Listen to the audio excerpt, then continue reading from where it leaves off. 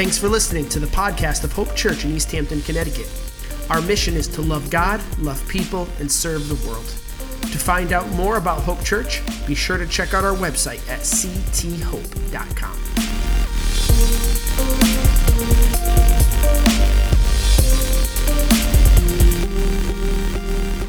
Good morning, Hope Church. You guys get, real bonus points for braving the monsoon and showing up anyway. I actually, as we were worshiping, you hear the rain, and I almost felt like it's just this reminder of God's presence, just like pouring down on us. So there's something about being inside the building the rain's kind of nice in here. But welcome, I'm so glad you're here, and we're glad you could join us today. If you're watching online, we are welcoming you as well. So glad you could tune in. And my name is Carrie. For those who don't know me, I'm one of the teachers here. And today we're in the middle of a series about the gospel of Jesus. And we're going through the book of Galatians. And so for those of you who were able to join last week, Tom did a great job really setting up the background of Galatians, the history, the time. He brought out the where we're at in the books of the Bible. So today, I'm going to jump right into Galatians 2. We're working through slowly the whole book of Galatians. Now, thankfully, it's only 6 chapters long, so don't be alarmed. But we're going to do Galatians 2 today, and this is it reads a little like a story. So we're going to read actually the whole chapter together, 21 verses, but we're going to break it up. And the first half of this passage is talking about Paul approaching the apostles or the other church leaders to make sure that the gospel he's been preaching is the true gospel, right? That's kind of the whole point of what we're talking about today. And then the second half of this passage really talks about Paul confronting Peter about an issue related to what Tom talked about last week, about people adding on to the gospel, creating a legalism that did not need to be there. Because if you remember, Tom said Jesus plus anything else accomplishes nothing. Right? Jesus plus our works, Jesus plus whatever else is empty, but Jesus plus nothing is everything. That's what saves us. And so that's what we're looking into today. And I would actually really challenge you, as Tom and I have been going through this series, or even prepping for it, whether you've been a believer a long time or just maybe are brand new, if you believe in God, I would ask you to ask yourself this week, what is the gospel? What does the gospel mean for me? How does it change my life? Because I think a lot of times we can kind of get into our Christian routine and we can lose sight of what that does for us, of what the gospel of Christ is. So that would be my challenge to you today. But we're going to jump in right now to Galatians 2, and we're going to start in verses 1 through 5. So if you have your Bible, you can read along. You can also try reading along on a Bible app, and we're going to have the verses up here for you as well, if that is easier for you. So here Paul says, after 14 years, I went up to Jerusalem, this time with Barnabas, and I took Titus along also.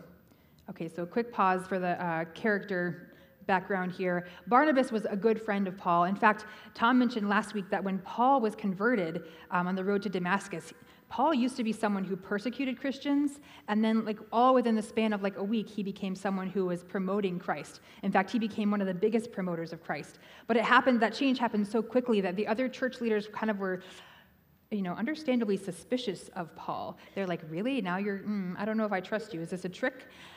And so Barnabas actually vouched for Paul. He said, nope, I can stand for him. I can tell you that he really had a genuine conversion. And so Barnabas ended up being that encourager, that connector for Paul.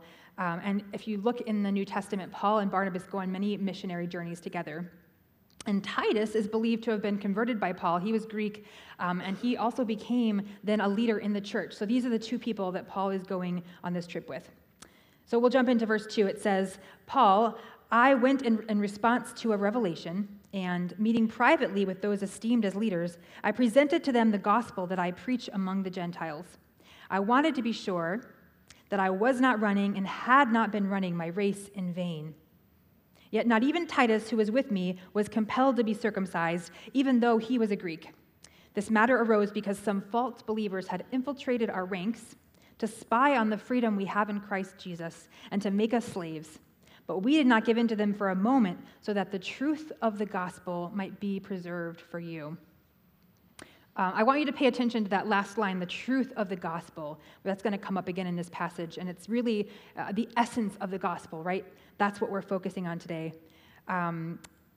Really quick, there's this comment here about Titus and circumcision, and I'm going to talk a little bit about that later. But this issue basically was another area of legalism. It was a place where people were adding onto the gospel and saying, well, you have to do this, this, and this to become a follower of Jesus. And Paul was saying, no, that's not the freedom we have in Christ. I also think it's interesting here. So if you notice in Galatians 1, when Paul first became a follower of Christ, and he first felt he was called to go share the gospel, he specifically says that his immediate response was not to consult any human beings, right? And I think about it this way, like Paul had spent so much of his life following all the Jewish traditions that he'd grown up with and believing that those traditions and those laws could save him. And then suddenly he realizes that they can't. And I believe then he has this direct revelation from Jesus, and I believe Paul probably realized, man, maybe I need to take a step back from people for a minute and stop trying to get approval from people or opinions from other people, and I need to just go directly to the source and hear what Jesus has to say about the gospel. And I think we see this elsewhere in Paul's messages. You know, he says, am I trying to win the approval of human beings or of God? If I was trying to please people, I wouldn't be a servant of Christ. And he says, I want you to know, brothers and sisters, that the gospel I preach is not of human origin. And so I believe that's why Paul originally did not go and consult other people, but he consulted Christ. But here, it might look like he's flip-flopping, because now it says 14 years later, suddenly he's going to the apostles. But if you notice, there's a verse here that says that he went at the leading or the revelation of the Spirit. Okay, so at this time, the Spirit is leading him to do this, and he's trying to be sensitive to what the Spirit says. And so he's going, and basically he says, I want to make sure that the gospel that Christ revealed to me is in fact the same gospel that Christ has revealed to these disciples of Jesus. And so in that case, I almost think it's more like an accountability. And we all have a moment in our lives where we need that as well, the body of believers to come around us and sharpen us and help us to know whether what we're following is truly of God or if we've kind of gotten off somewhere. So we're going to continue now in verse 6. Paul says this, as for those who were held in high esteem, he's talking about the apostles he's visiting, whatever they were makes no difference to me. God does not show favoritism. They added nothing to my message. On the contrary, they recognized that I had been entrusted with the task of preaching the gospel to the uncircumcised, just as Peter had been to the circumcised. Now, a quick pause there. Again, the Jewish tradition of circumcision came through the patriarch Abraham, and that was originally this covenant. It was a symbol of a covenant between God and his people. But as we'll learn later, it was not meant to be something required for salvation. It was more of a symbol. But because of that, the Jewish people continued to, ever since the time of Abraham, continued to be circumcised. So when they say Peter was an apostle to those people, that's people of the Jewish background and faith. And Paul was called to be an apostle to the uncircumcised, the Gentiles, who would not have grown up with that custom. So, in verse 8 it says, for God who was at work in Peter as an apostle to the circumcised was also at work in me as an apostle to the Gentiles. James, Cephas, and John, those esteemed as pillars, gave me and Barnabas the right hand of fellowship when they recognized the grace given to me. They agreed that we should go to the Gentiles and they to the circumcised. All that they asked was that we should continue to remember the poor, which was the very thing I had been eager to do all along. Okay, so we'll stop here for a second. So Peter, James, and John, these are like the pillars of the faith. These were disciples of Jesus, and if you look in the Gospels, Matthew, Mark, Luke, and John, you'll see that these three disciples were sometimes pulled away even from the other. There was 12 total disciples, but these three, like for instance, they got to see the transfiguration of Jesus. So they had a really intimate relationship with Jesus, and you could say that they were like the celebrities of the faith, right? The cream of the crop. And so that is who Paul is going to ask for, just confirmation here about the faith that he has. And once again, Paul makes it very clear that who they are makes no difference to me. Like, he is not impressed by their status. He is just going because he feels like God wants him to do this. And the result is that they added nothing to his message, right? Because if his message is Jesus, and Jesus crucified for us, they didn't need to add anything. All they wanted to encourage him to do was to continue to care for the poor. And that's something, as we finish out this series in a couple weeks, we're going to talk more about the outcome of our faith and how that leads us to a response to the poor and those who are desperate and needy. But I also love this idea. I'm going to revisit this idea for a second, that Paul was specifically called to a certain group of people, the Gentiles, and Peter was specifically called to another group of people, the Jews. And I think that's very interesting because the way that you present that gospel to two different groups looks very differently, right? In fact, you can actually see this in the book of Acts. In Acts 2, we see Peter presenting the gospel to to people of a largely Jewish background. Listen, these people already knew God. They already were acquainted with his promises, with his history, with his people. They knew the law of God, the Torah. They knew the character of God, and they already knew that God was promising them a Messiah. So Peter didn't have to start with a baseline faith, right? He didn't have to convince them of God. And he could use, in Acts 2, we see this, he uses Old Testament references. He walks the people through how the Old Testament points to Jesus. And he says, this Jesus, by the way, whom you crucified, God has made both Lord and Messiah. But Paul, when he goes to a group in Athens, this is in Acts 17, he recognizes that these people do not even have that baseline understanding of who God is. And so he has to start by even explaining to them who God is. And I love that when Paul reaches out to this group that maybe doesn't know God, is from a different background, he walks around, he notices that in Athens they have all these altars and objects of worship to all these different gods. And there's one altar that has an inscription that says, "To an unknown God." And he says, I'm going to tell you about that God. Let me tell you about that God. He's the maker of heaven and earth. He's the one that gives life and sustains everything, and he's not far from any of us if we call on him. And then he quotes not the Old Testament, he actually quotes the poets that the people of Athens would have been familiar with. And we might look at that and say, that's scandalous. Why didn't he focus on Scripture? But the point is, Paul knew he was allowing Christ to reveal the gospel in a way that these people could hear and understand. Now, why do you think that might be relatable to us today? Do we have any middle schoolers or high schoolers in here? No, maybe. I feel like you guys know about labels, right? We have a lot of groups of people, and maybe early on in high school or middle school, you get a label based on who you are, based on who you hang out with. I think a lot of times we look around, maybe even as adults, we still have labels. We don't really outgrow those, do we? We still like political labels or working labels. I think there's an interesting thing, though. When I look around, I see a lot of different people reaching out with the gospel of Christ in a lot of different contexts. And I think it's easy for us to look at someone working in a middle school, someone in high school, someone working with kids that are trafficked, someone working with maybe a conservative group or a liberal group, and we can judge the way they present the gospel sometimes, right? But I think it's very clear that we need to know that if it's truly the gospel, that gospel is the light of Christ, and the presentation itself does not alter the gospel. And so I brought up, just as an example, Jesus is the light, right? We would say Jesus is the light of the world. But there's a lot of different kinds of lights, aren't there? We've got this light. My son said this gets very hot. You want to be careful when you light this up. If you are trying to maybe go on a walk somewhere, you want to light your path, you might take this with you, right? You're going to use that. If you're searching for something, maybe you've got your cell phone light, or maybe you take out your flashlight. If you are, trying to do some reading late at night, you don't want to wake anyone else up, your spouse is sleeping, you might have your little desk lamp. It's going to illuminate a small space. We have this work light here. I'm going to shine it this way. If you're working on something, right, you're going to need a work light.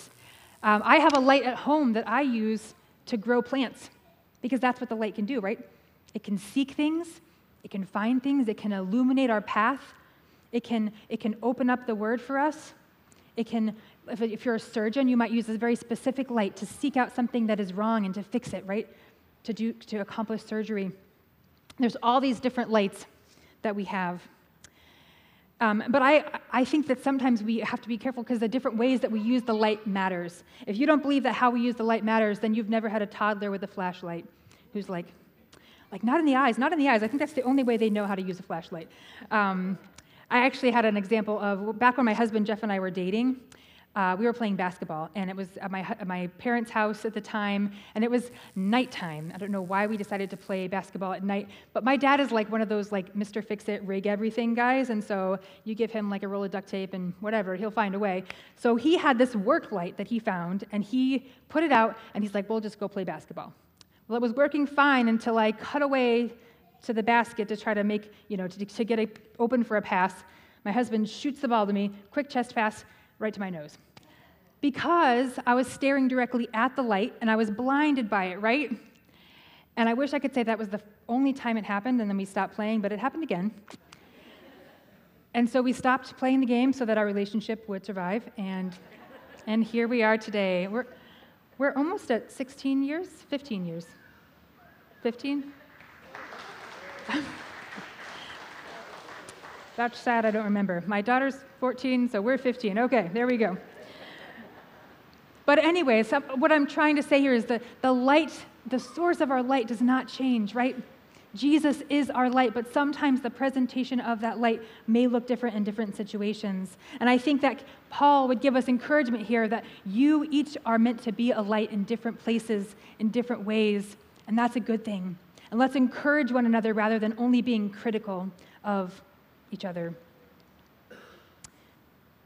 I think Paul is saying what the most important thing is that we become very clear on what the core of the gospel is. So I keep putting it off here, but let's keep reading in Galatians and see if we can find out more about the essence of this gospel that Paul is preaching about. This part now, again, goes into a little bit of Paul confronting Peter on an issue. Verse 11 says, when Cephas, that's also another name for Peter, when Cephas came to Antioch, I opposed him to his face because he stood condemned. Ouch, that's a little harsh. What did Peter do to deserve that censure there? Paul says, before certain men came from James, Peter used to eat with the Gentiles. But when the circumcision group, when they arrived, he began to draw back and separate himself from the Gentiles because he was afraid of those who belonged to the circumcision group. And again, that was the Jewish people who kind of believed that you have to have Jesus and all these Jewish laws, all these traditions that we've upheld.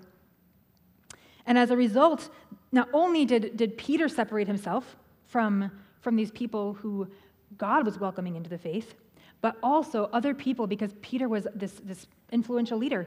So other people were seeing what he was doing, and they were also being led astray. So Paul says, when I saw that they were not acting, here it is again, in line with the truth of the gospel, when I saw they were not acting in line with the truth of the gospel, I said to Cephas in front of them all, you are a Jew, yet you live like a Gentile. Right? You have freedom in Christ, and you know that, so you live like a Gentile. You don't live under the law anymore. How is it then that you force Gentiles to follow Jewish customs? And again, this idea of circumcision, Jesus himself talks about this. He says in John 7, Moses gave the people circumcision, although it didn't actually come from him, but from the patriarchs, Jesus says. So it's not this forever law, it's not this moral law. In fact, Romans 2:29 would tell us that what God actually desires is not an outward sign of our obedience, but a circumcision of our hearts, which sounds terribly awkward, but it's this idea that it is an inward change that God is looking for, right? Not an outward sign alone. And so Paul is very clearly calling Peter out and saying, no, you do not add to the gospel of Christ, right? You do not add barriers to people who are seeking to know God. We don't need to add on to those things. In verse 15, Paul continues. He says, we who are Jews by birth and not sinful Gentiles know that a person is not justified by the works of the law, but by faith in Jesus Christ. So we too have put our faith in Christ Jesus, that we may be justified by faith in Christ and not by the works of the law, because by the works of the law no one will be justified. Okay, so really quick, I'm going to go back to verse 15, because if you read that, it sounds a little bit like off-putting. Paul says, we who are Jews by birth and not sinful Gentiles. It sounds smug, doesn't it? And I read that, and I was like, what on earth is he saying here? So I had to go to a commentary to find out a little more. Because it's kind of like, when someone's talking about you, but like whispering, but loud enough that you can hear. And you're like, Paul, I can hear you. That's not kind. So what I found out is this. The pulpit commentary says that the language here actually denotes like almost the connotation of an outcast, a phrase that would have been used with bigoted disdain by legalistic Jews. So what Paul was doing here, he doesn't agree with with this statement, he's actually trying to use it as a way to kind of prick Peter's conscience. Like probably Peter has heard the legalistic people he's with say things like, about those Gentiles, right? And so Paul here is probably using this phrase actually to reveal the hypocrisy that Peter is living out. Okay, you're treating people as outcasts that God has said are clean. And he goes on, he says they're clean because in this passage we see that whether we're Jew or Gentile, and Tom will talk about this later, slave or free, male or female, Jew or Gentile, we are all one in Christ Jesus. We are all the same before him because Jesus is the great equalizer. And you know what's hard here is that Paul is saying that it is most hard for people to accept the cross of Jesus when they think they're doing okay without the cross of Jesus, right? And so for the people who thought they were following the Jewish laws and traditions and that they pretty much had a leg up on everyone else, the Jesus is somewhat offensive because he comes in and says, no one can be as righteous as I am, and I have come to justify not just those sinners, but you as well, who also have sinned. And Paul makes that very clear. We are no longer justified by the works of the law. We are putting our faith in Jesus Christ. We are justified by him. Now, what does that word justified mean? In this sense, the word justification, Oxford Dictionary would refer to it as the action of declaring or making righteous in the sight of God. The action of declaring or making righteous in the sight of God. And so Paul is making a contrast here because in the Old Testament, if you've read through that, the Old Testament is full of all these sacrifices. The people had to continually, over and over and over again, make sacrifice or atonement for their sins. And it happened all the time because truly those sacrifices weren't able to save them. They were, again, a picture of Jesus Christ, this ultimate sacrifice that was to come and die for us. And so Jesus, Paul is saying, Jesus in his death on the cross said, I take all the sin, I take all the punishment, anything that was owed to you as a consequence, and Jesus takes it on himself, so that when we stand before Christ, God sees Jesus. God does not see our sins or ourselves, but he sees the righteousness of Christ. Can you imagine that? That you stand before God and God says, you're holy and blameless in my eyes through my Son. I don't know if anyone here has been to court. But court, I feel like, is this sense of judgment, right? This sense of, like, condemnation or shame. And I don't know how many of you have, like, maybe gone to court for a traffic violation and like, invited all your friends to come join you. Yeah.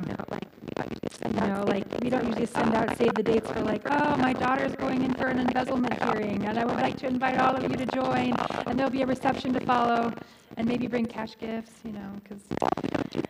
No, we don't do that, right? Because there's shame around that. There's a sense of judgment, and when we go to court for those things, there's a sense that we're going to be proclaimed guilty or innocent based on what we've done. But the beautiful thing about the justification of Christ is that he comes and he takes our sin, and so he stands before us, and we are freely justified in him. But not only that, but he takes the courtroom and he changes it entirely. And so instead of a courtroom for judgment, he turns it into a courtroom for adoption. And I'm going to tell you this right now because I have a boy that we adopted years ago, and I went to court for him, and I'm going to get emotional, but I love that kid so much, and we stood in the presence of our friends and family because we invited them to join, because we wanted them to witness that moment in our lives. And the judge, who happened to be Rebecca Lobo's brother, very, very tall, I have a picture, I can show it later, he proclaimed that this child would be ours forever, that he had full rights as our child, and that to me is the picture of God, Jesus justifying us. He invites you into his courtroom of adoption, and he says, now you are heirs of me, you are heirs to every promise that I have, you are heirs to the kingdom, and you have everything that you need in me. Forget condemnation, forget shame, you come to me as a child. That is the gospel of Christ. And if I could boil it down, at the end of Galatians 2, I know we're wrapping up here. If I could boil it down, we're going to see what the gospel is in just a few words in this final section that Paul shares. He says in verse 17, if in seeking to be justified in Christ, we Jews find ourselves among the sinners, doesn't that mean that Christ promotes sin? Absolutely not. If I rebuild what I destroyed, then I really would be a lawbreaker. And part of what he's saying is we don't go back to the law. We don't go back to the law because that's not what saves us. We don't start out by trusting in God and then revert to trusting in the law again. In verse 19, he says, "For through the law I died to the law so that I might live for God. For I have been crucified with Christ. And I no longer live, but Christ lives in me." Christ lives in me. The life I now live in the body, I live by faith in the Son of God who loved me and gave himself for me. I do not set aside the grace of God, for if righteousness could be gained through the law, Christ died for nothing. If we could do it ourselves, the cross doesn't matter. For Peter especially, who walked with Jesus, who saw him crucified, he absolutely knows that that is not true. And so if I were to boil down the gospel for you, I would say that it really is these four words: Christ lives in me. Lives in me. Christ lives in me. And why do I say that? Because I think maybe part of us wants to turn the gospel of Jesus into kind of something transactional, or like bullet points. Okay, I do A, B, and C, and then I get this from God, right? Like I get eternal life, I get salvation, yada, yada, yada, all the promises. But truly the gospel of Jesus is this: that we who were far from God, that we sinned and we became separate from God, and God is a God with us. All along, that has been his desire. That is why he died for us, so that we could be with him. And God does not settle for proximity. He's not going to be someone who sits and says, okay, I'm going to stay near you, I'm going to tolerate you. He's like, no, I want to be within you, in your life. That Christ in us. That means that when we accept Jesus, when we say, yes, I've sinned and I've been broken and I need help, God comes, he sends his Son, his Spirit, to live within us. So we are reborn. We are animated through Christ. It means that everything we do is through this Christ living in us. And it means that no matter what happens to you, whether it's a nuclear war, whether it is cancer, whether it is, a sugar-crazed toddler attacking the bathroom door when you're trying to go to the bathroom, whatever happens to you, right? Christ is in you, and nothing can take that from you, nothing at all. And I think right now, especially in this time we live in, we need a reminder that the world may fall apart around us. There may be terrible things that happen. We ourselves may feel the weight of the brokenness of our own sinful actions, but Christ never leaves us or forsakes us. Christ within you lives within you. The light of the world lives within you. I think there may be some people here. I know for me, this message series even has been somewhat convicting. I think we can get a little bit dry. We can get a little bit kind of stuck in doing things on our own righteousness or our own efforts. And maybe you're someone here today who's like, I've been walking with God for so long, but I needed that reminder that God's love for me never fades, that I'm not in a courtroom of judgment, that I'm in a courtroom of adoption. And if that's you, I would just pray that you would recognize God's invitation to you. Okay, he's not shining this harsh light on you. He's inviting you into this space to know his presence, to feel him. And if you're someone today who says, I don't know that I've ever actually made the decision to follow God. I'm not really sure. I've kind of questioned it for a long time, but I'm at a point in my life where that darkness is feeling pretty real to me, and I'm feeling pretty lost and pretty empty. And if that is you, I would just encourage you today to just pray simply to God. And I would just, I'll pray in a minute, and you can even sort of mirror what I pray. But the point is, we just say to God, I'm broken. I can't do this on my own. I recognize that I've sinned, and I'm trusting you that you died on the cross to save my sins, to heal me, to make me whole, to make me your child. And I want to walk with you. I want your love within me. And I would just tell you right now that for me, that decision has changed my life in ways that I can't even imagine. And I know it will do the same for you. So let's pray. God, for those who may be wanting to say that they want to follow you and not knowing how, God, we just want to come to you and say, we know we've screwed up. We know that we've done wrong things. We can see that brokenness in our lives and in the lives of those around us. And God, we're tired of the dark, and we want your light. And we want to accept your death on the cross for us. and your resurrection, and that you have saved us from our sins. And not only that, but you've given us freedom and adoption to sonship and daughtership. And God, we accept that, and we ask that you would show us yourself. Show us more of yourself, and show us your presence inside of us. Thank you for everything that you do. Amen.